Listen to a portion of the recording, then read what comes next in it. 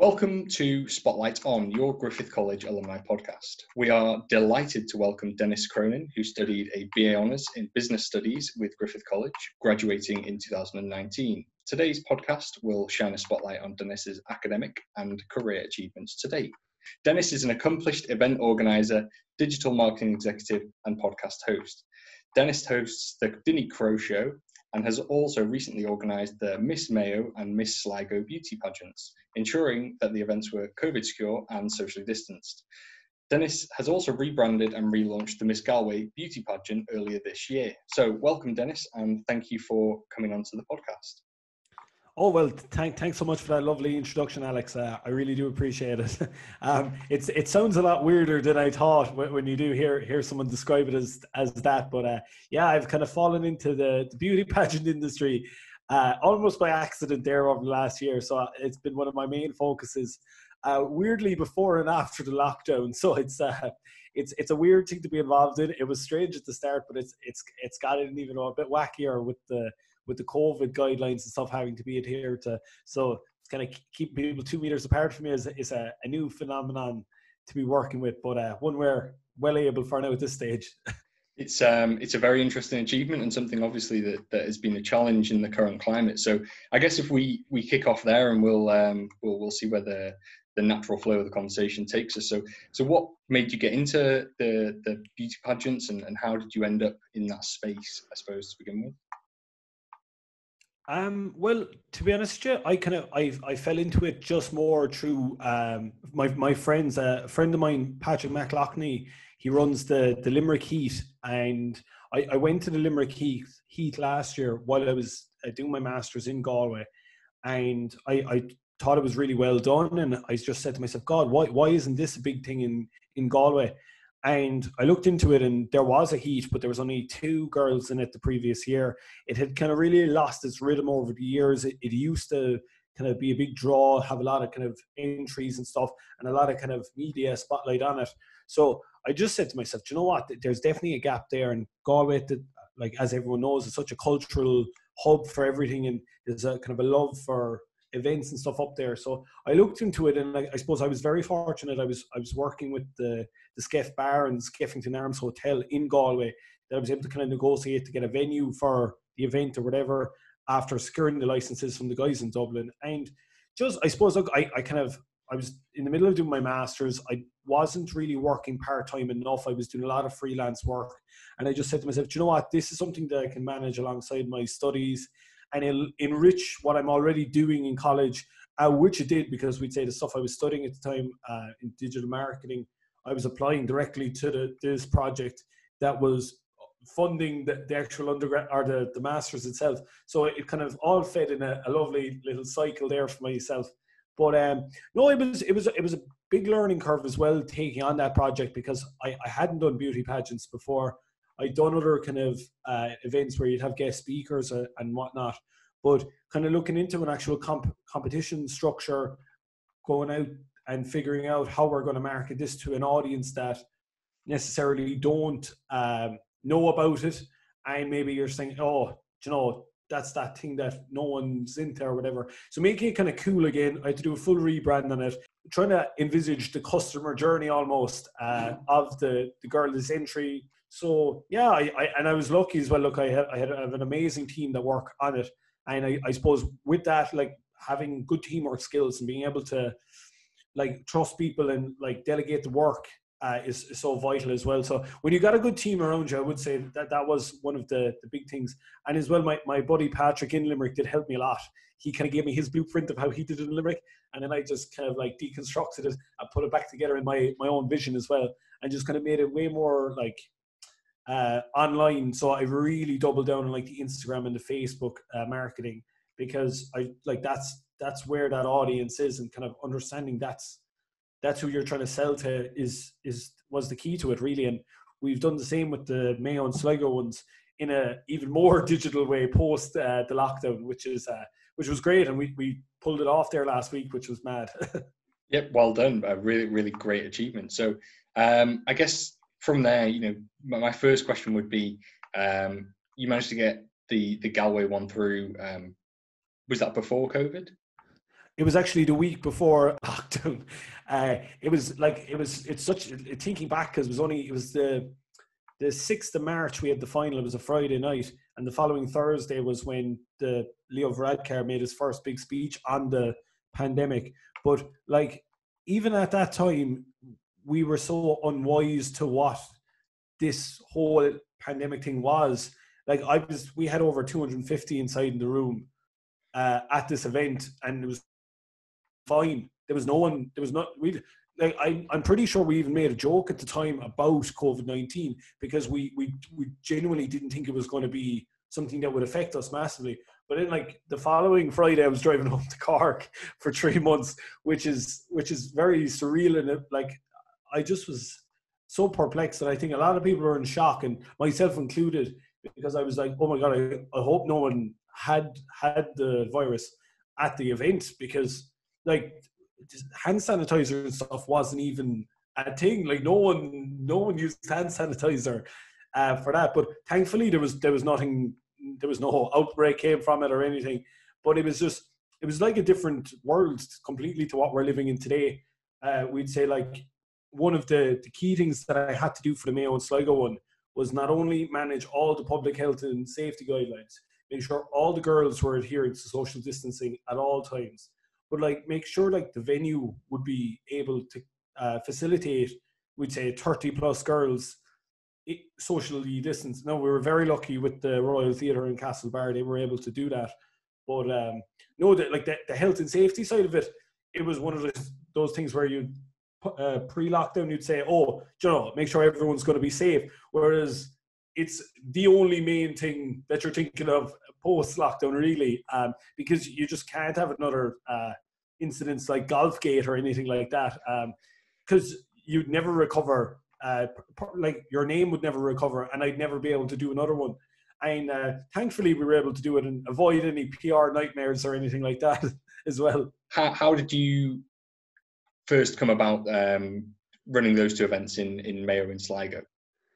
Well, actually, like this make me sound like a madman, but the Friday I was driving home to Cork after Varadkar shut down the country effectively, I said to myself, do you know what? No, the way this is how my mind works. I actually saw the opportunity in it, because I knew I at the time I wanted to do the Mayo one because my friend is based in Mayo, and he had said to me, oh, geez, we should do one in Mayo next year.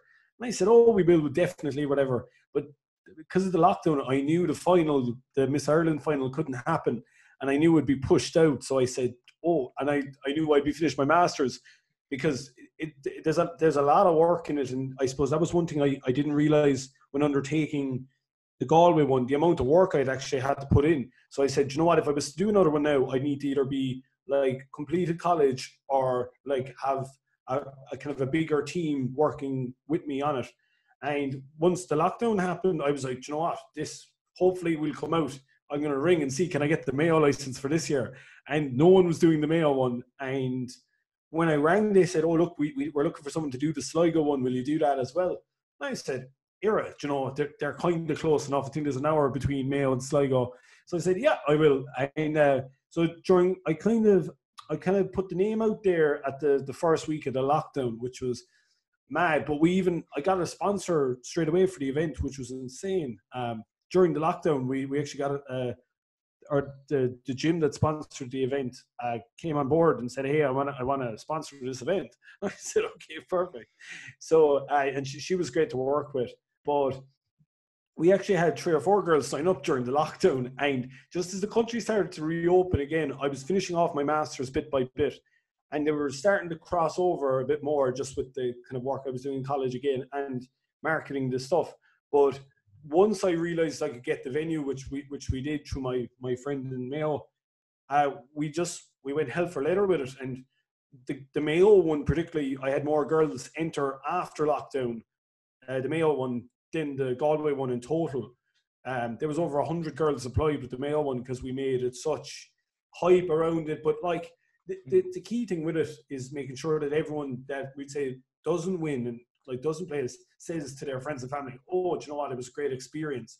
I mean, like, because I think a lot of people, when it comes to these beauty pageants, would think, oh, it's going to be a real catty affair, all the girls be fighting. But it's kind of weird having kind of lads run them. There's way less of it anyway, and I think there's very much clear communication that like this isn't the type of thing that you'd see in a movie. This is very much a kind of a family friendly, everyone's a winner type of environment, and that's what we kind of go off. And I suppose I was involved with the Cork Rose of Tralee Festival, which is a completely separate kind of pageant, I guess. But when I was involved with that as a what would you call it? Oh my God, escort? I was an escort for the Cork selection. I realised the Rose of Tralee, there's a lot of kind of like niceness, and all the girls feel part of the clique. So I really brought that on board the events I was running, because it is the type of thing that when like you are being judged to a certain degree because it is a competition, but making sure that everyone leaves feeling like, you know what, I am a winner. And that's how we like to do it. And I suppose that's the best compliment. All the girls were so nice. They gave me a load of cards and presents and stuff at the end, because the team and myself were so nice to them, and they had such a good time, which really was nice as well. Because like when you're running these things, you do become close, even though we're all socially distant. So it's great to see them all grow and stuff. But no, it was very different, and like having no audience and stuff at the final, we streamed it, and that's how we connected with the audience and stuff.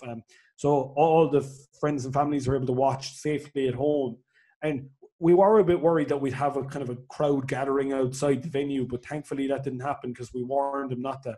But like these type of things are so irrational, but like they're really a possibility now. Sure, all their friends and family will want to see them straight away after they come out.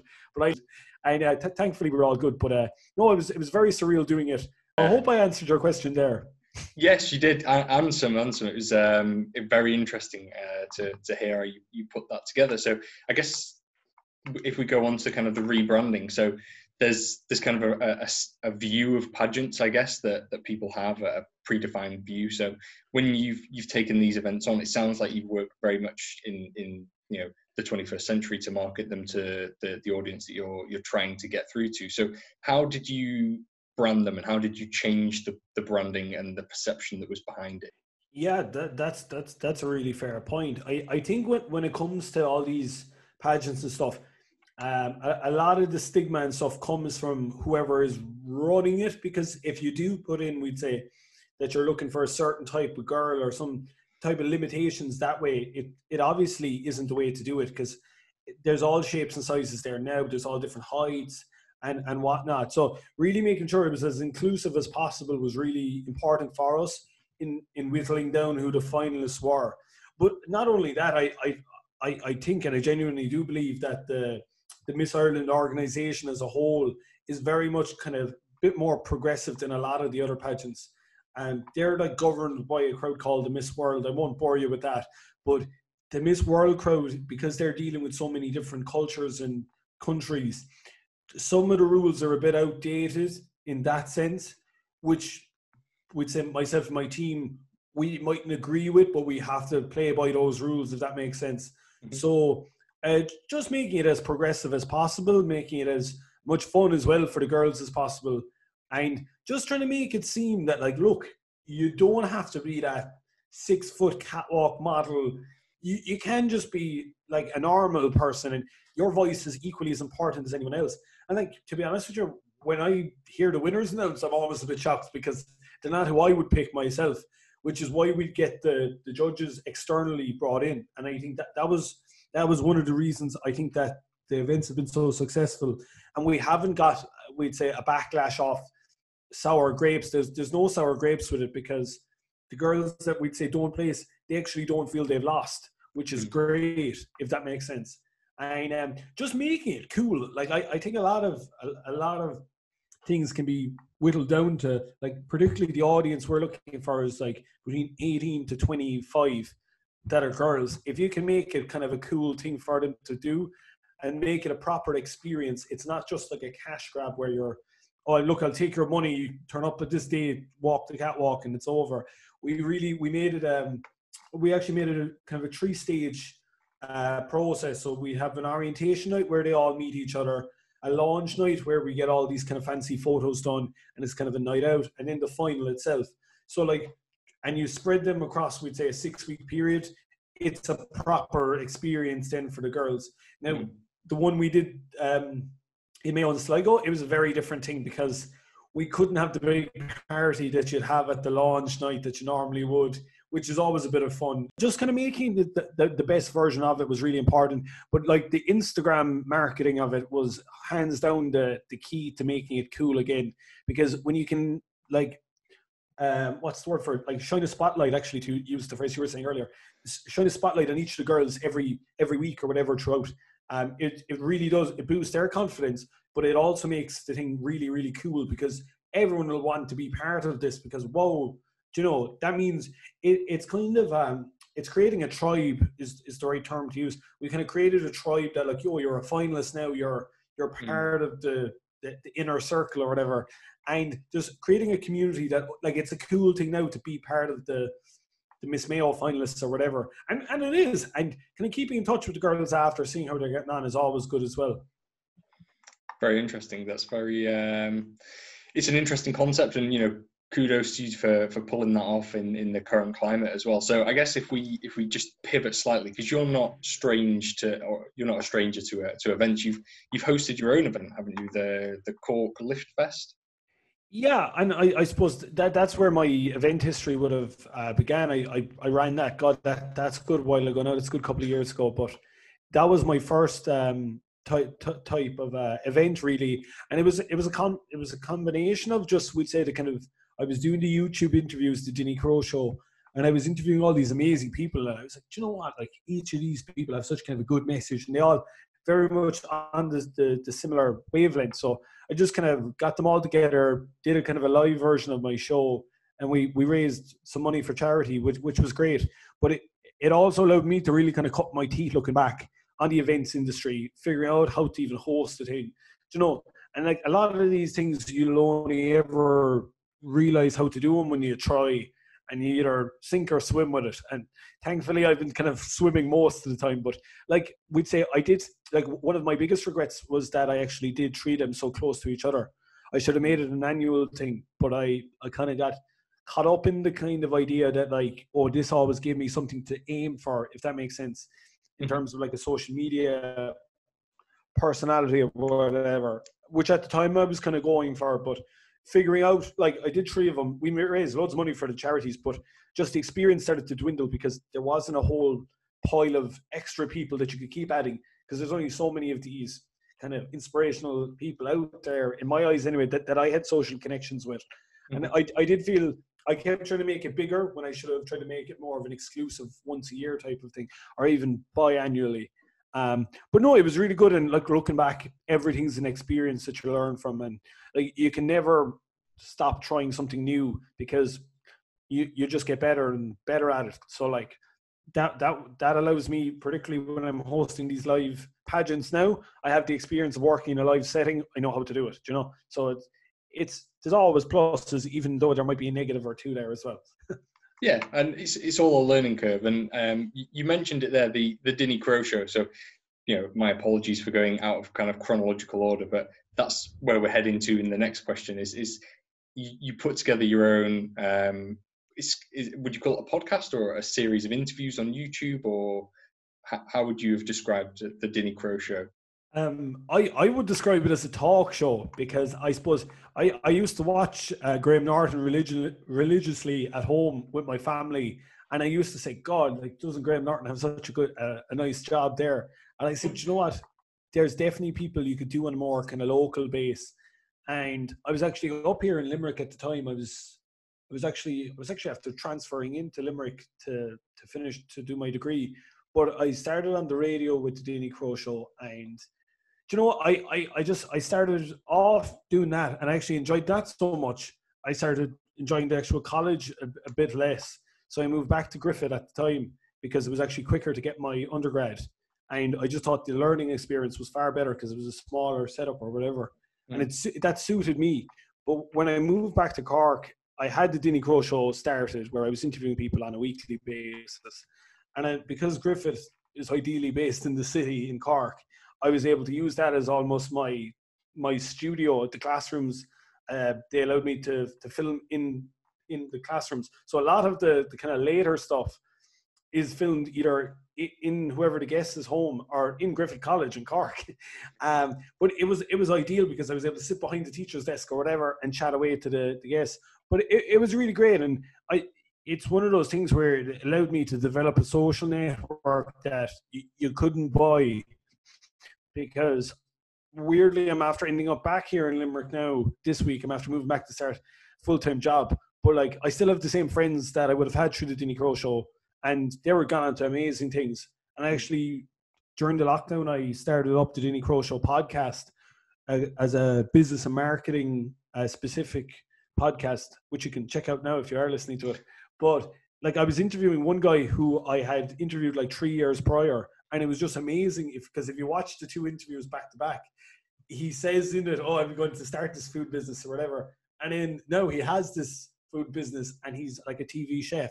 So it's amazing to kind of almost document someone's journey without really knowing it at the time. And even looking back now, I kind of cringe at a lot of the stuff I did, particularly at the start. But I leave it up there because it's a great reminder of like how far I've come.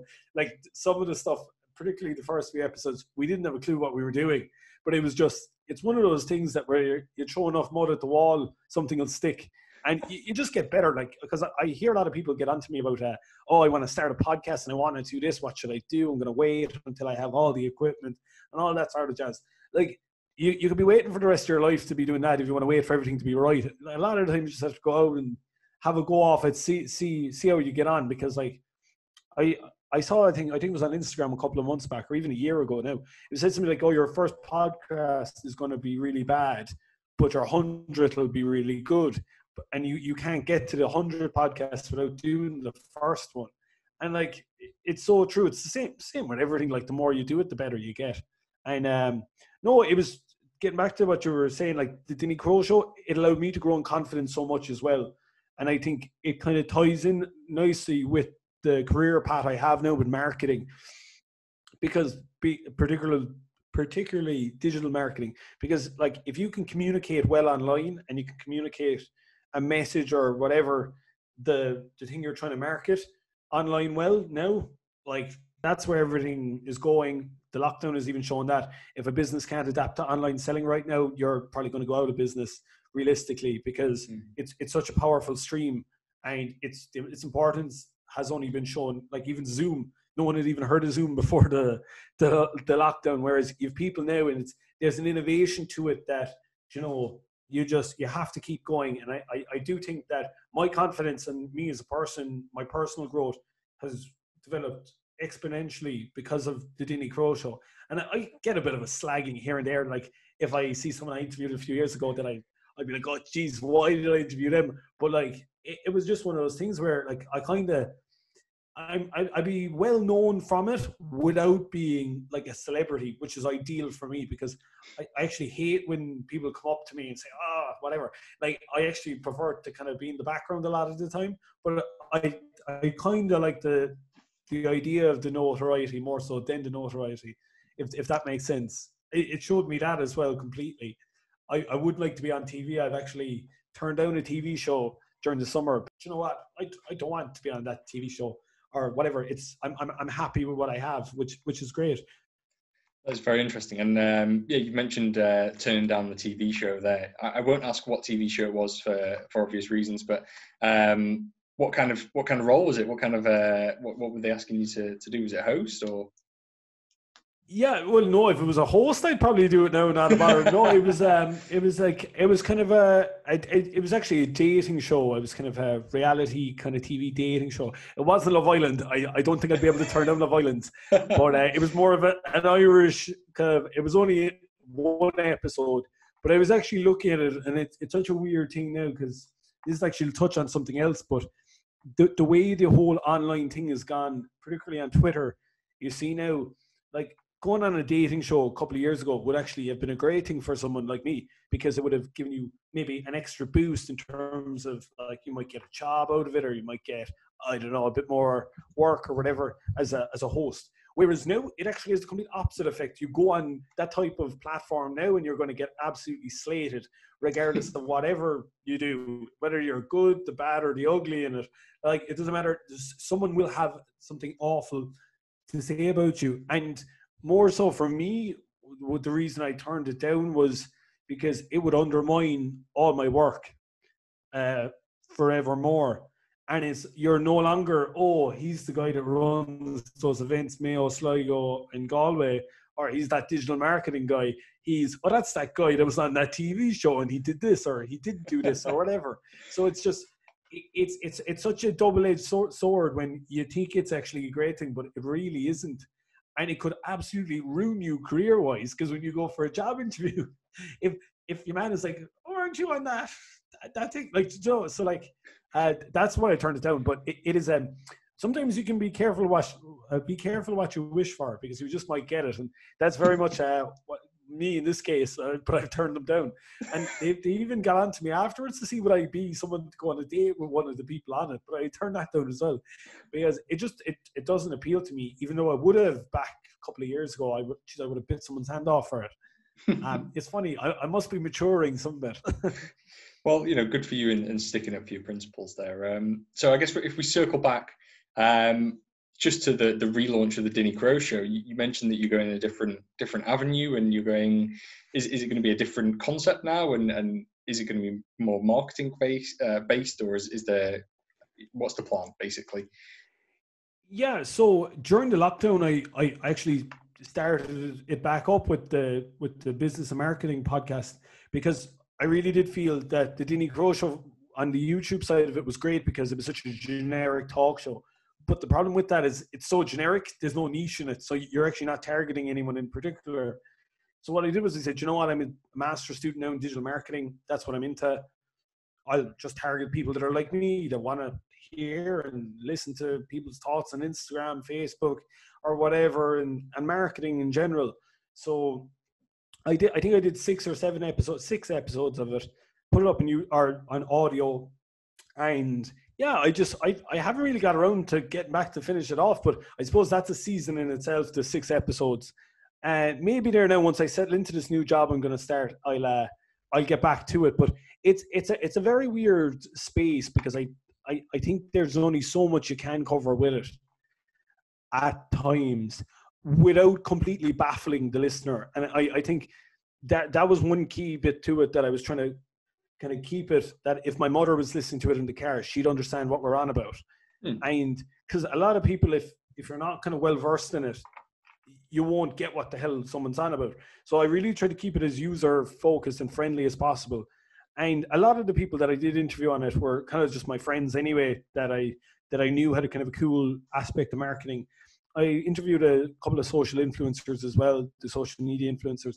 They were really interesting, because we'd say, like, that's something I deal with the whole time. They're the types of people you're working with when you are doing these interviews or whatever. And even with the pageants, the judges are often the social media influencers within the local county or whatever.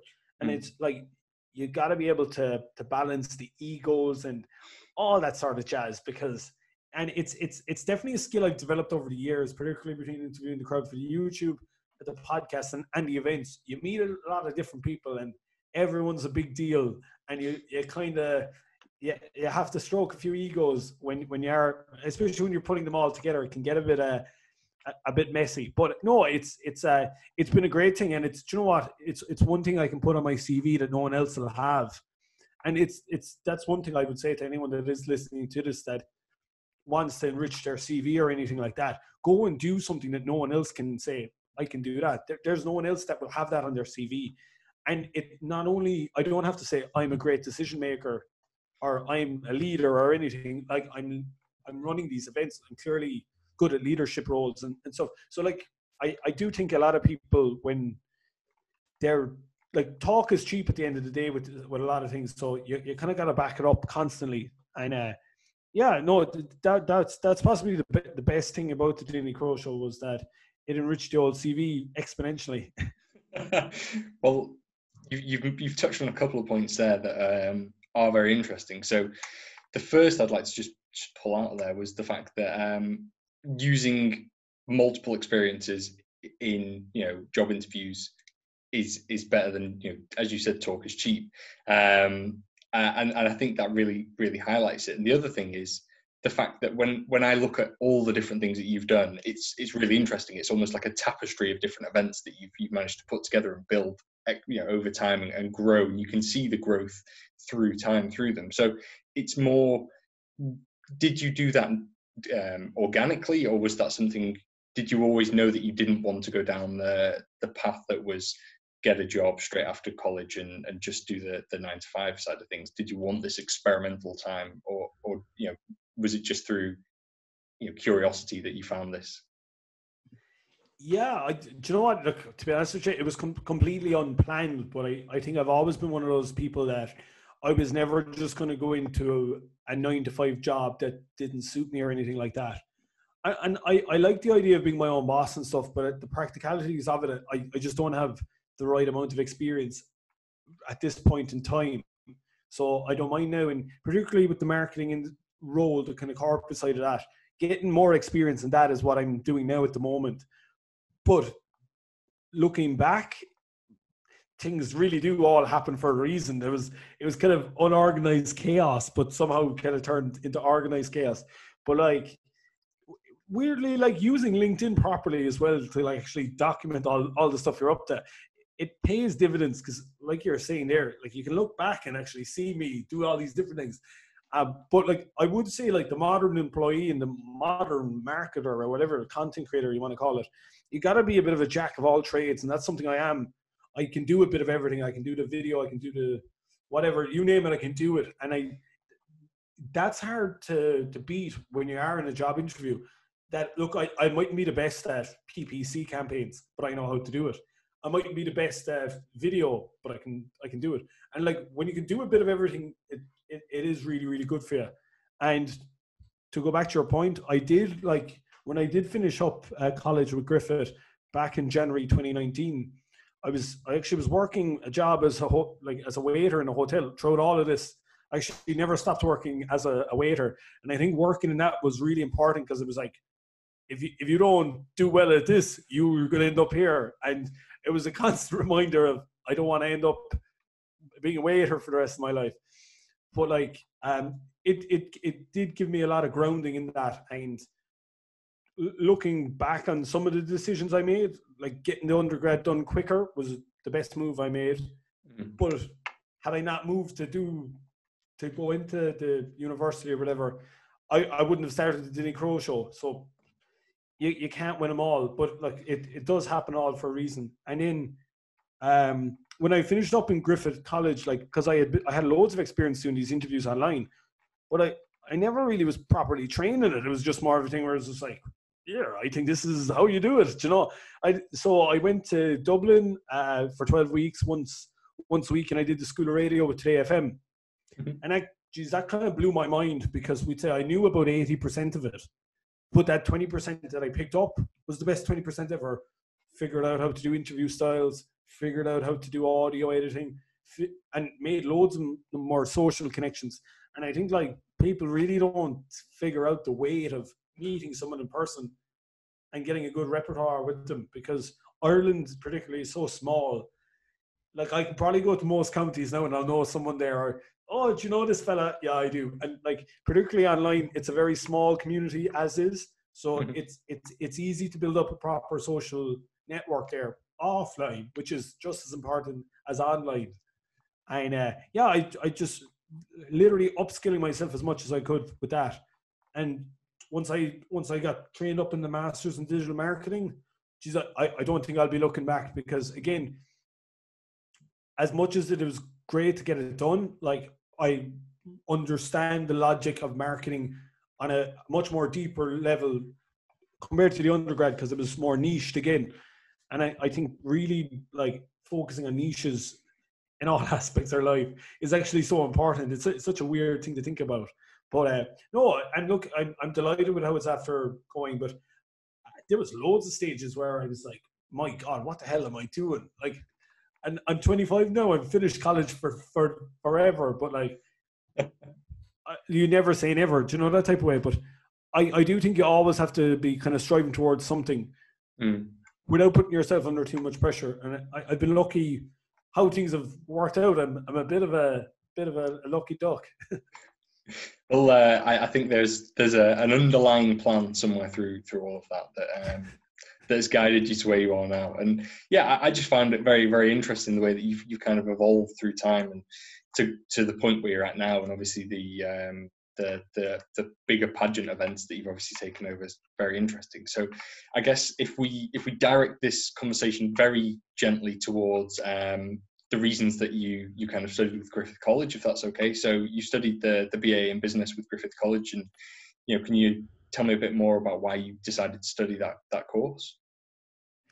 Yeah, so to be honest, I was after doing a year inside another university in a course I hated, but I always had this kind of idea. I don't know, was it through my mother or what, but I was going to become a teacher. And I kind of was always good at the business study side of things. And for whatever reason, I went back into a university again, did a month going teaching, science teaching. I said, you know what, this just isn't for me. And I knew about Griffith at the time. I'd researched it properly. And it made way more sense to me, to be honest with you, because you're only doing 3 years. You're getting the same piece of paper and you've the same job opportunities in terms of you can literally go and get a job, same as anyone else with a level 8 or whatever. And on top of that, I was able to work part-time as well, which was great. Now, I was doing the full-time undergrad with them, but it was ideal because we'd say all my lectures were put together. There was no big gap. There was no big, and look, what was it the traditional college experience? No, but did it suit me? Completely. Because I didn't have any of that kind of distractions really. And if I wanted to go out on a Thursday night, I could. We didn't have college on a Friday. So it really was kind of the perfect spot for me anyway to do my undergrad. I'd come from a grind school anyway, so I was used to smaller numbers in the class. But it was to go from a place where you might have 1,000 students, no one knows who you are or cares who you are, to you know everyone by name inside in the college. It was a far better learning experience. And I do think all that extra stuff I've been doing, if I wasn't in Griffith, I wouldn't have been able to do it, if that makes sense, because I had that free time and I was able to use the college as my studio effectively or whatever.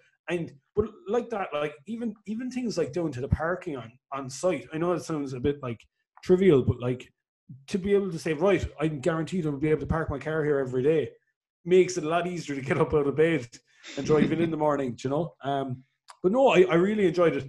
And as well, I was able to meet loads of people from other countries and get used to working with them in the group work and stuff. And even with my master's, a lot of the students are international students. And a lot of the Irish guys kind of struggle to adapt with them, whereas I was well used to it. So, and people were like, oh, how are you so good at it? But I was like, oh, in Griffith, there's it's very multicultural, which is great because most jobs now are multicultural anyway. So it's not a case of it's only going to be, Irish people or, that type of way. You're going to always have different cultures and stuff. And you got to be able to work in that environment as well, because most businesses are multicultural now anyway. Exactly. And very well surmised. And it's great that you decided to come and study with Griffith, and you obviously sound very positive about your experience, which is always great to hear as well. So I guess if we go on to the kind of final 2 sections. So the first, I've just kind of been asking all my guests this because we've lived through something that no one's lived through before, and it's that how has your kind of day-to-day changed with the pandemic and the lockdown, and what kind of things will you be implementing in your life afterwards that maybe you hadn't considered before? Yeah, well, weirdly, I think, I don't know, was it the stress of the Masters or whatever, but I was after putting up a lot of weight. Well, the whole pandemic thing got me walking the roads at the start. But I kind of took up running. I can do a 5K now, which is something I never thought I'd be able to do.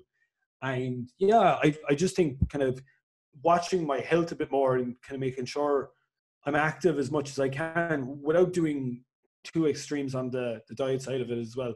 So yeah, definitely running has been my kind of go-to. It's a great thing to be into, and great for the head and the heart, as people say. But definitely, and I think as well. Look, do you know what? I think the whole pandemic things have shown people that, like, you know, a lot of stuff doesn't really matter in life. You know, there are certain things that really do matter, and I think a lot of people would have realized that. So, like, you probably have a lot of people changing jobs, and I think that was one thing that when I came out of it, I said, you know what, whatever job I go into next or whatever, when I finish the masters, I want to make sure I'll be happy at it, because I think that, and I'm lucky now that I'm after finding a job that I think is that, and there's a bit of I fit the company values, etc. And I think there'll be a lot more people being a bit more cautious about the jobs they'll go into, fingers crossed or whatever. But you know what I mean, making sure that work-life balance is that balance, and it's not 70-30, because I think a lot of people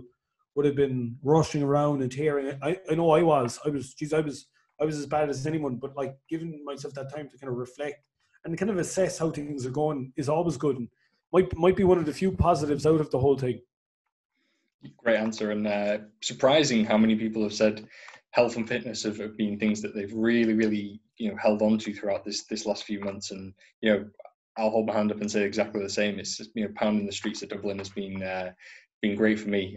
So I guess if we move on to the kind of final section, some quick fire questions. The first one is, what's the best piece of advice that you've ever received? My mum told me to don't sweat the small stuff.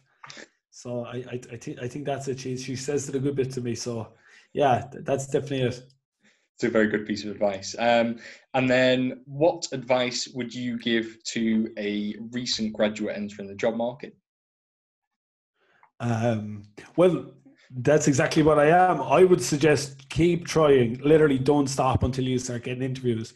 I think I sent out 100 CVs a couple of weeks back, and heard back from one person, got one interview, and I got the job, which I was very haunted altogether. But like that, look, there's a lot of jobs you just won't be suitable for, and don't get disheartened with people telling you no. Just keep knocking until they open the door for you. I would definitely second that advice. That's some very, very strong advice there. And then, what advice would you give to someone who is commencing a college course this September or this October? Well, what I would say is definitely make sure that whatever course you're doing is something that you do really want to do. I think, geez, I'm after being through so many different college courses. It isn't a fun place to be, that level of uncertainty. But I do think that there's an idea that college is going to be this mad party thing. It really isn't. Kind of, particularly now, the way things are going, get the head down and focus on like what you want to achieve out of it, because at the end of the day, like there's plenty of time to be kind of going mad or whatever, but like just try and figure out what it is you want to do and try your best to get to that. But I would say as well, look, there's no college course that is perfect, and I think that was one thing I realized over time as well. Excellent answer there.